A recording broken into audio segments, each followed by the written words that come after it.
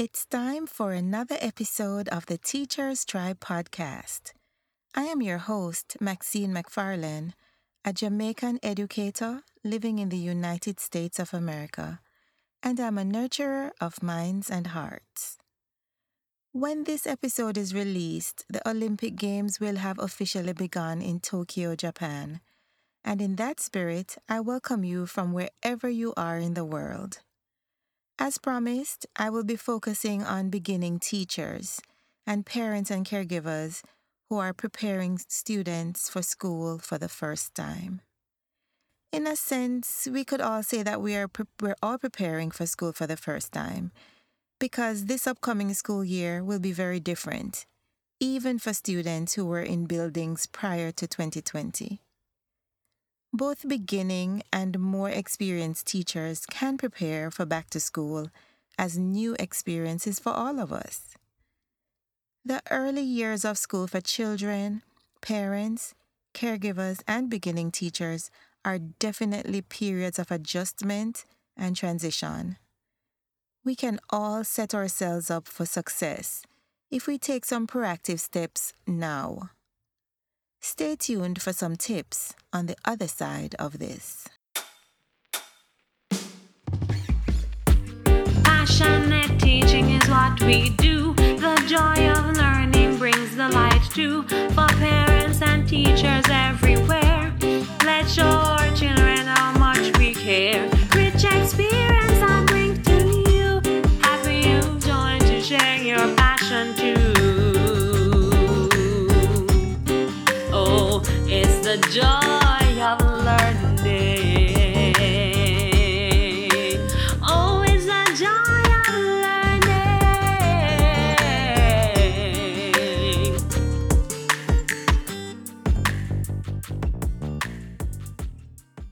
In episode 010 from season 1, entitled The Joy of Teaching, I reflected on some of my teacher training and beginning teacher experiences. I'm grateful that I had the insight from that time to focus on making learning an enjoyable experience for students and to strive to make a difference. If you are a beginning teacher, listen to that episode and hopefully something from my experience will help you as you prepare for the new school year. I also think back to the time when I couldn't wrap my mind around how I could possibly send my own child off to school and leave him there for hours away from my supervision. It was hard to imagine leaving him at school in someone else's care, let alone send him on a field trip without me. There was much trepidation and anxiety, but we survived.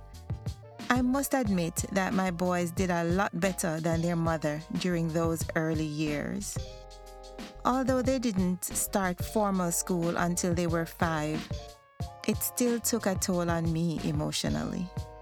If you're standing on the threshold of your child starting school, or you are a teacher who is new to the profession, I can reassure you, based on my experience, that you can do this.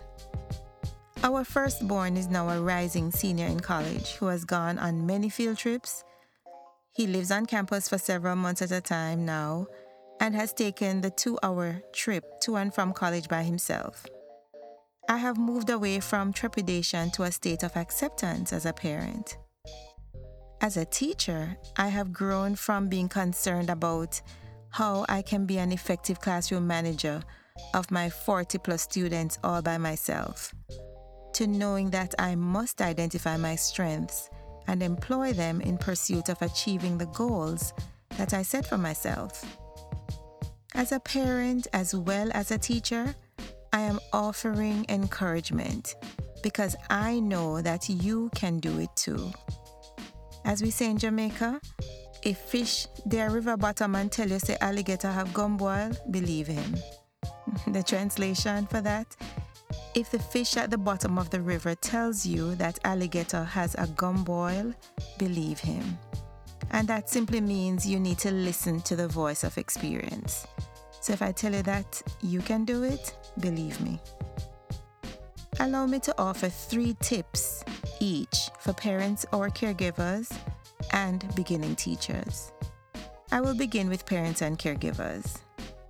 Whether your child is preparing to begin preschool or kindergarten for the first time, or heading out for the first time since March 2020, these steps will be helpful. Here's tip number 1. Help your child to develop independence and teach him or her responsibility. As parents, we sometimes settle into the habit of helping our children with tasks, even when they're old enough to do so themselves. I totally understand that it is often quicker for us to do it than to exercise the patience for the child's developing motor skills to complete the task. During these weeks of summer break, provide opportunities for them to get dressed and put on shoes without your help. Although they may appear to be simple tasks, allow your young child to practice tying shoelaces, buttoning clothes, and using zippers. I was quite surprised when I discovered that one of my second graders had trouble with putting on a jacket and zipping it up. And that's because his mom always did it for him every morning. Allowing children to serve themselves during mealtimes at home will be a useful skill when it's time for them to go through the serving line in the cafeteria. Encourage them to put items in designated locations instead of you consistently picking up behind them. Doing so at home will help to prepare them for things like hanging coats and book bags in cubbies at school, organizing books and school supplies in their desks, or keeping up with their personal belongings. A sense of responsibility will help children to be contributing members of the classroom community. Engage your children in conversations about the importance of showing responsibility at school and the need to develop independence, because the adult to student ratio in the classroom will most likely be significantly different from what they are accustomed to at home. Tip number 2, focus on your children's feelings. Nervousness, anxiety, excitement, or even fear are common emotions that they may feel at varying times throughout the weeks leading up to the start of the school year.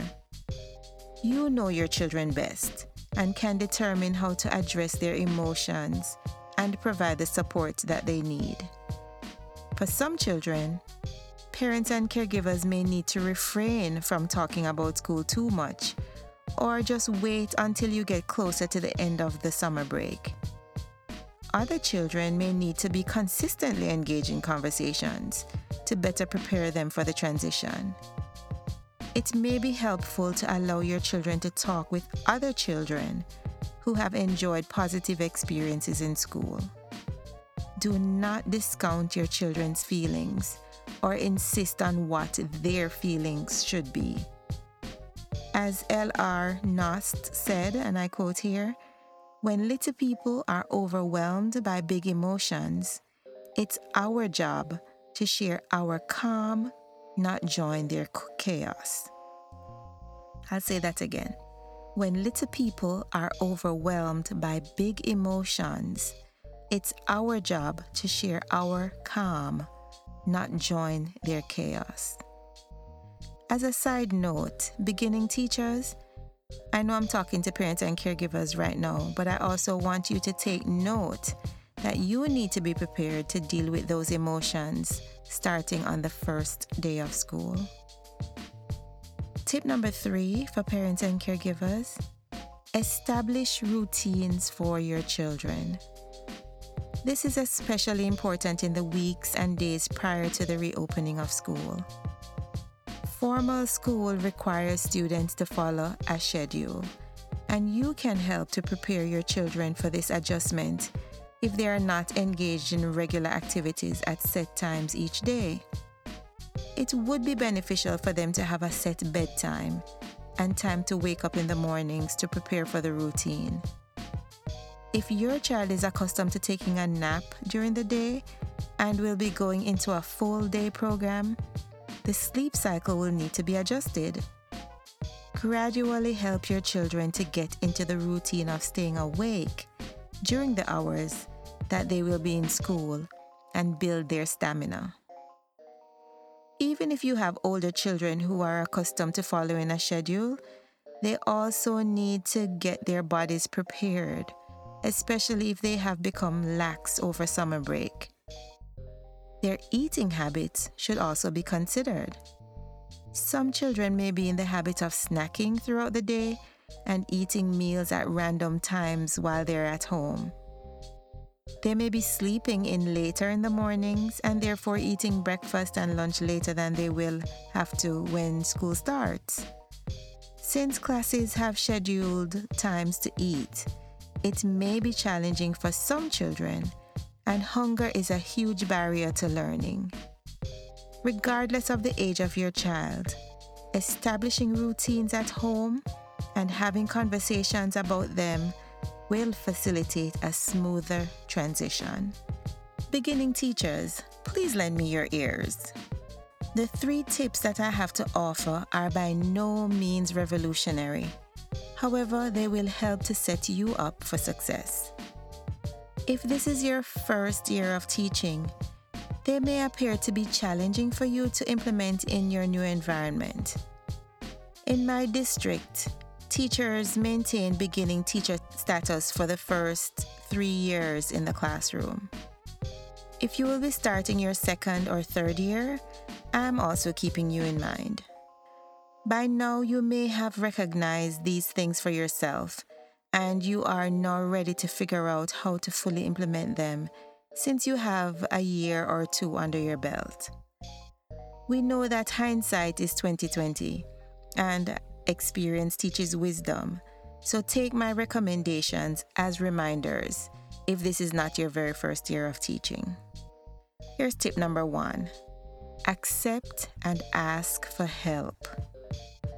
It is very likely that other teachers and staff in your building will be offering to help once that they recognize that you are a beginning teacher. If they offer, please accept. Make a note of the names and locations of their classrooms if needed, so you can follow up later. Do not be afraid of taking the initiative to ask for help too. This made me think of the times when I was pregnant and received so many offers for a variety of things. At the time, I didn't accept many of them, thinking that I didn't want to be a bother or a burden. Looking back, I wish I had saved myself some incidents of overwhelm. Now, when I offer to help a new mother or beginning teacher, I am happy to support and don't feel like it's a bother. My offer is genuine, and I am now in a position of knowing what it would feel like to be given that kind of support during my beginning years. As a matter of fact, I was the recipient of support, and it made a big difference for me. I think of my beginning teacher years in 2 phases. The first phase was when I entered the profession after completing Teachers College, and the second phase was when I moved to the United States. And although I had already taught for 11 years, it was a different education system and experience for me. This was further compounded by the fact that I was 7 months pregnant at the time. I gladly accepted the support that was offered. My coworkers repeatedly used the expressions, "Let me know if you need anything," or they would say, "Let me know how I can help you." I can also relate to the feeling of not even knowing what to ask for because I didn't know what I needed. Although these tips are directed towards beginning teachers, I must pause to encourage more experienced teachers to offer specific help. Based on your experience and knowledge of the system, you know the areas in which these new teachers will need support, and you know the little details within the organization that are sometimes not mentioned but expected. Many times they are simple oversights. For example, a new teacher may not know that he or she is expected to turn off the lights when exiting the classroom for a fire drill. New teachers may not know about unwritten rules or norms within the institution. Many times, new teacher orientation is really an experience of information overload. Hence, they miss some of the little details when they get into full teaching mode of daily classroom operation. Having a neighbor or teammate who provides a quick reminder is always appreciated. Tip number 2, be open to learning. If you have been hired to teach, it has been established that you are highly qualified to do the job. You have completed a course of study and acquired the requisite certification to be an educator. All of this, however, does not negate the fact that you do not know everything. I have gleaned so much from fellow educators through the years and continue to do so every year. You will have a better collaborative experience if you are willing to learn from others. In every profession, there are tricks of the trade that you pick up along the way. Gaining some insight prior to having some experiences can prove to be beneficial. I encourage beginning teachers to be learners as you aim to educate other learners. Remember, as Andy Hargreaves said, students become good learners when they are in the classes of teachers who are good learners. Tip number 3, establish and maintain boundaries. I must admit that this final tip can be hard to implement, especially during the beginning years. When you feel like there's so much to do, there's so much to learn, I just have to put in the extra time until I get settled in this new profession. Even after all my many years of teaching, I am still working on it in different areas of my work life. I consider myself as a passionate educator, and I'm committed to facilitating learning for all of my students. As a parent myself, I encourage my students' parents to advocate for their children, and I often go the extra mile to support them. The reality, though, is that we can easily end up with a lot on our plates and make so many sacrifices that we shortchange ourselves. It is important to establish boundaries from the starting line instead of trying to make adjustments after students and parents or caregivers have expectations based on what was initially allowed. You can begin by establishing boundaries related to times for communication. Since experiencing the demands of teaching virtually since March of 2020, it became even more critical for me to consistently maintain this boundary. I establish and communicate to families that I will check my email and messages during contract hours when I am not engaged in live teaching. I often schedule messages to go out at 8:30 a.m. or at 4 p.m. Emails and messages that come in after work hours will be addressed the following morning. I strive to get back to parents within 24 hours if it involves a matter that cannot be addressed immediately. Some teachers access their emails and messages on their personal devices and get notifications all the time. In my school district, we use a messaging app that I have downloaded on my phone. However, I turn off notifications for the app.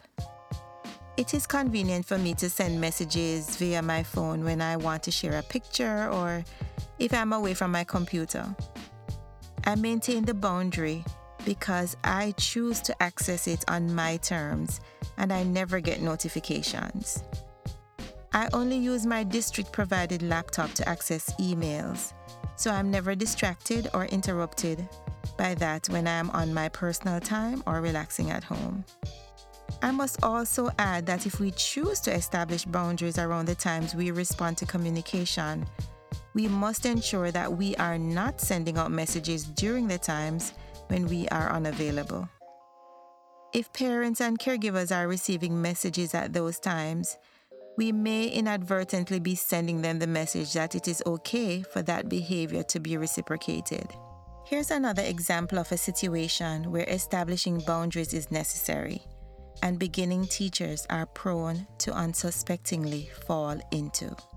Parents will sometimes engage teachers in conversations about their children in passing. I refer to them as hallway conferences. I strongly advise against this and would encourage beginning teachers to politely offer to set up a time to meet with the parent to discuss any concerns. A simple question like, "How is Johnny doing in class?" may elicit a response like, "Johnny is doing well." Without access to specific data, grades, or notes related to the student, it is risky to offer such a response because a parent may take that to mean that there are no concerns. Your response may be related to his behavior, but he may be having challenges with reading or an area of math. You also do not want to discuss a student's personal data in a public space or provide information off the top of your head. As you go through the days leading up to the reopening of school, think about the things that are important to you and consider what boundaries you need to establish. Whatever role you play in the school community, whether you're a parent, teacher, caregiver, administrator, or even a student, think about what will make you succeed. We're still in the early years of a different kind of education experience that has been impacted by the pandemic. Last school year gave some of us the opportunity to survive the challenges, and hopefully we will feel more confident to face the upcoming school year. Let's not forget the statement from Dr. James Comer, who said, "No significant learning can occur without a significant relationship." Keep that in mind, parents and caregivers, as you get ready to send your children off to school. Beginning teachers, you need to prioritize relationships with your students to facilitate wonderful learning experiences for them. Until next time, walk good and one love. For the joy of learning, subscribe to the Teacher's Stride.